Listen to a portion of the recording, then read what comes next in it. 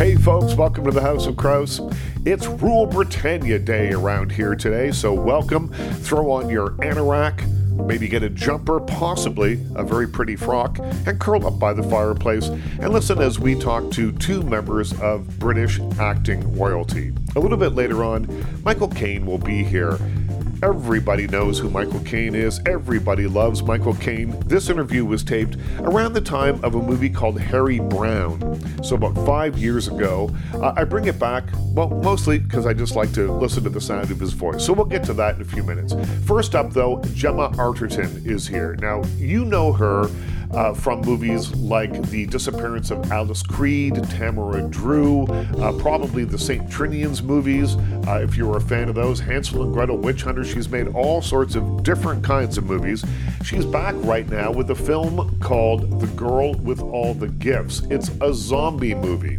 It's a movie that imagines a world where a zombifying disease has infected most of the population, although a small pocket of children was infected by the disease. They turn into zombies, but they retain free will and free thought. Gemma plays a teacher who's trying to teach these children so that they can be experimented on and they can find a cure for this disease that has plagued the planet. It's a fascinating movie.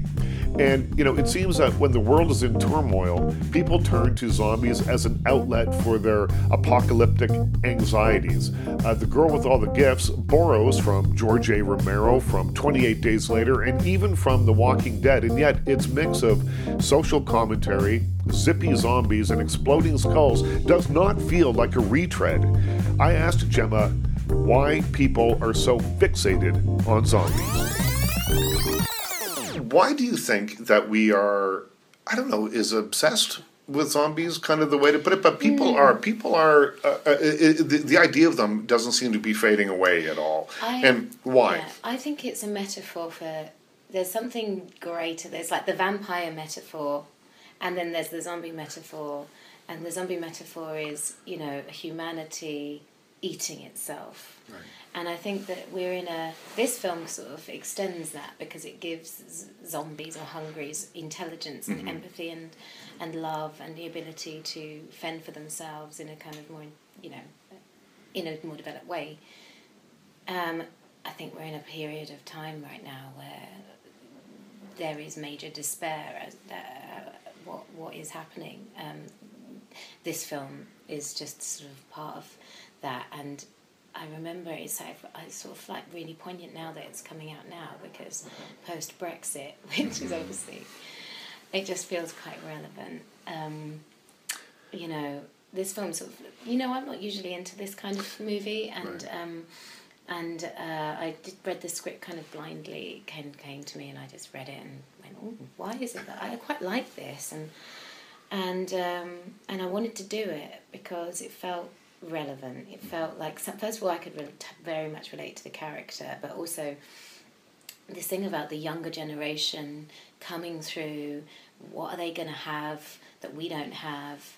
They're going to have all this ability to use technology better than we can. They're going to have abundance of knowledge. Also, they're going to also be completely mixed from all different cultures. I think it's really poignant that we've chosen a mixed race girl to play Melanie.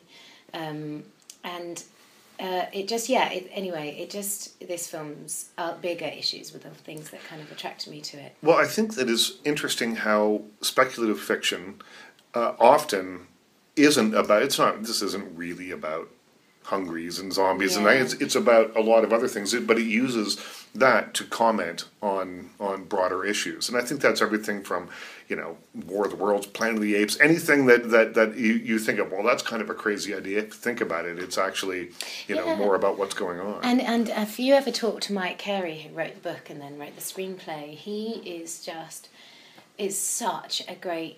a great raconteur, but he's also really interesting when it comes to he knows what's happening with science, and he knows what's happening with politics, and he mixes the two together, and it's such interesting conversation.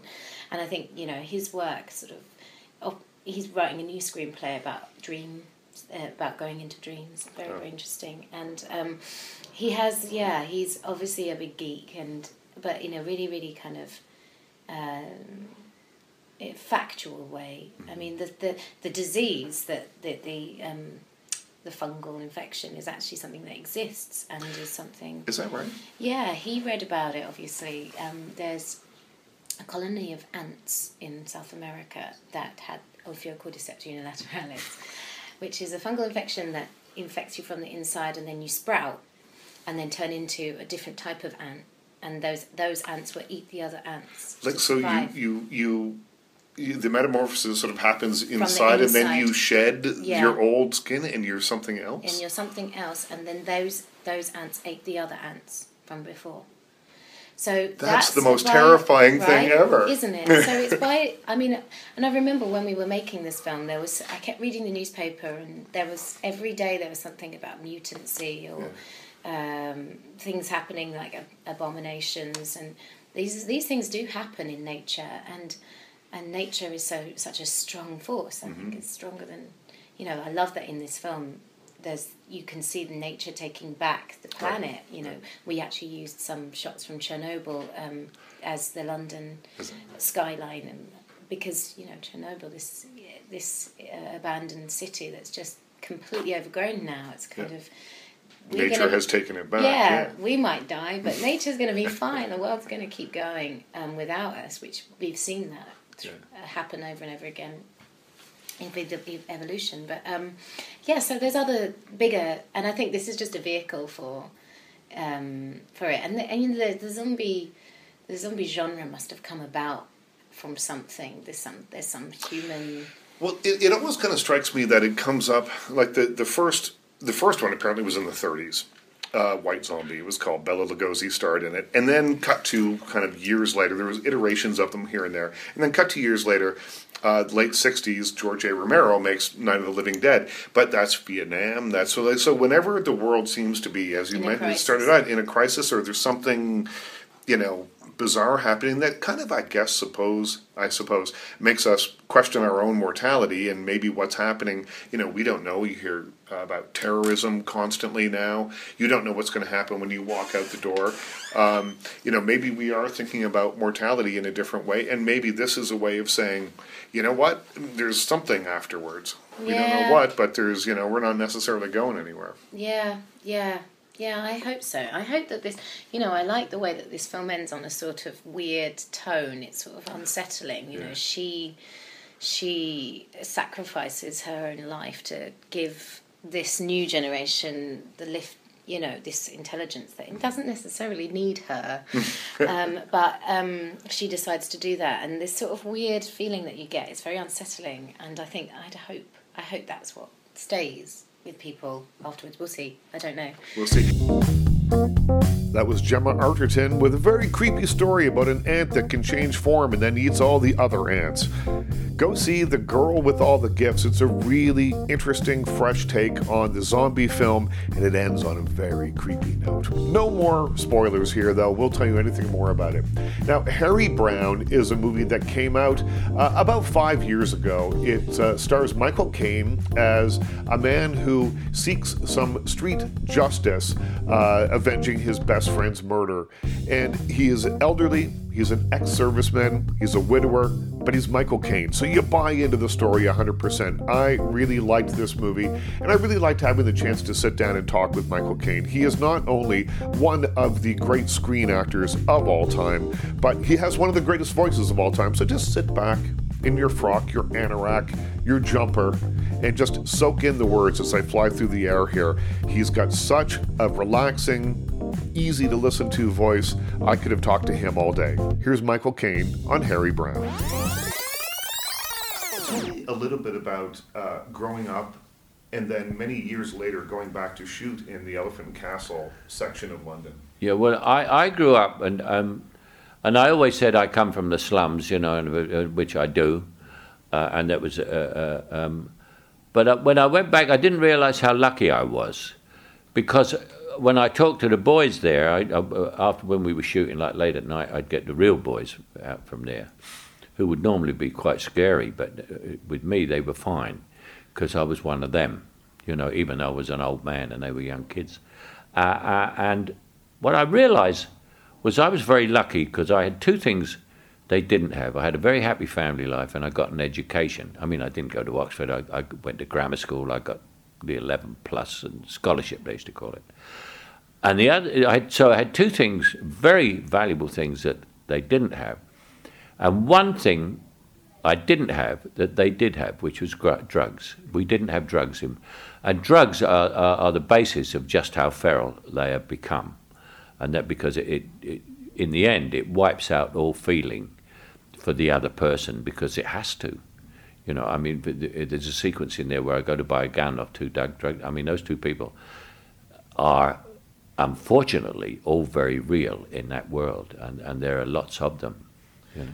Well, the young men that are in the film come from that background as well. A lot of them do, yeah. Oh, yeah. And I noticed that when they were given direction, they were very keen to listen and do it right.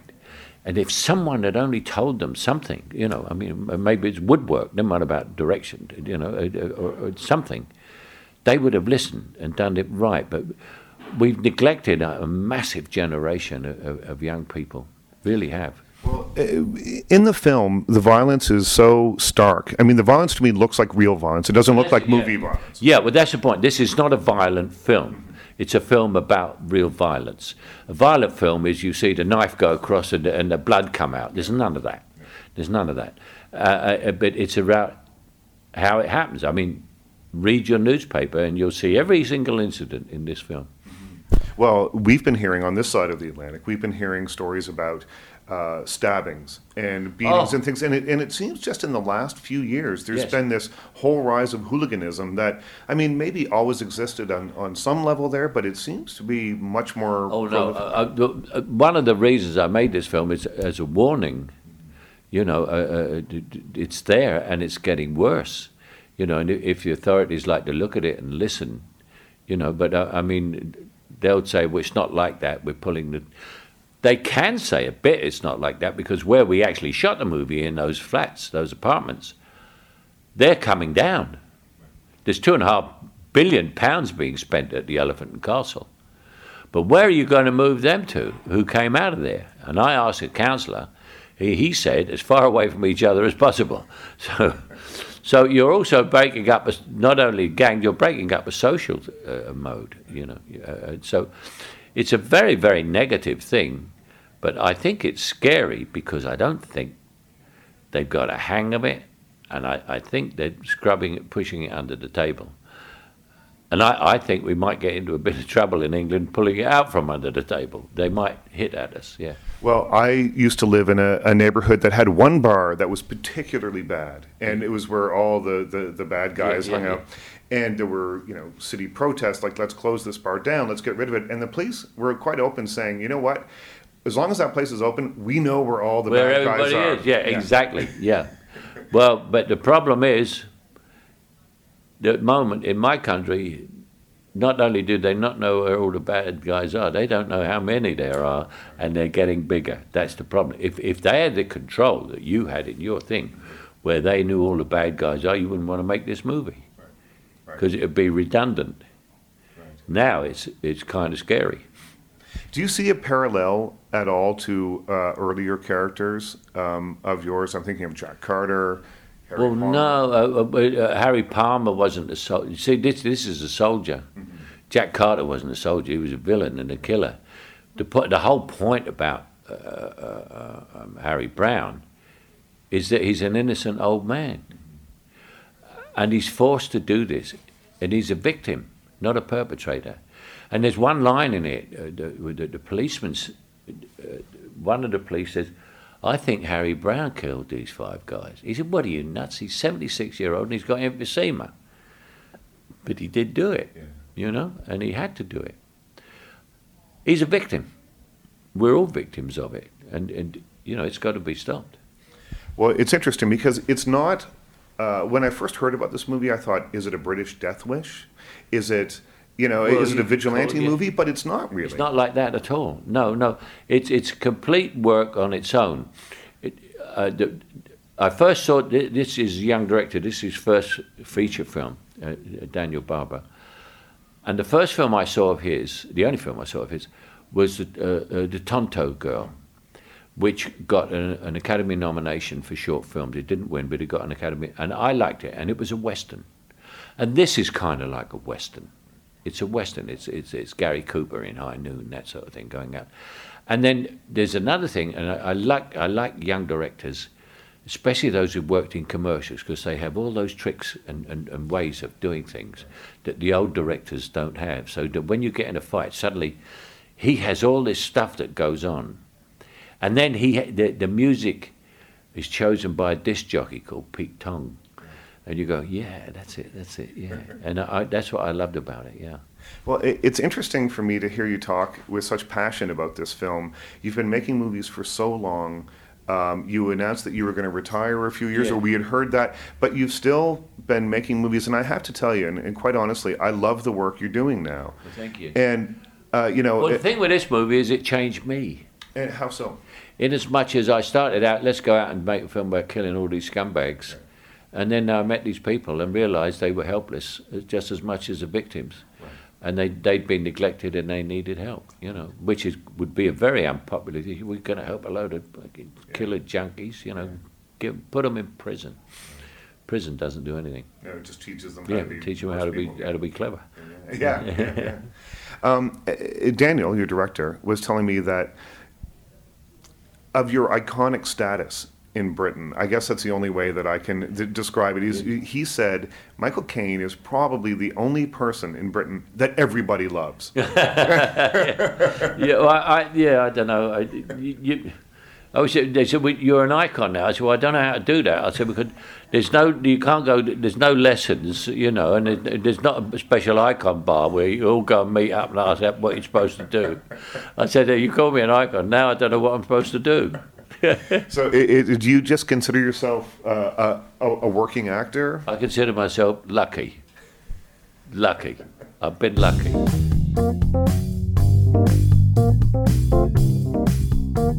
I think there's a bit more than luck involved in Michael Caine's career, but I do love that that's the way he sees it. He's a humble guy, he's an interesting guy, and listen to that voice. Could listen to that all day.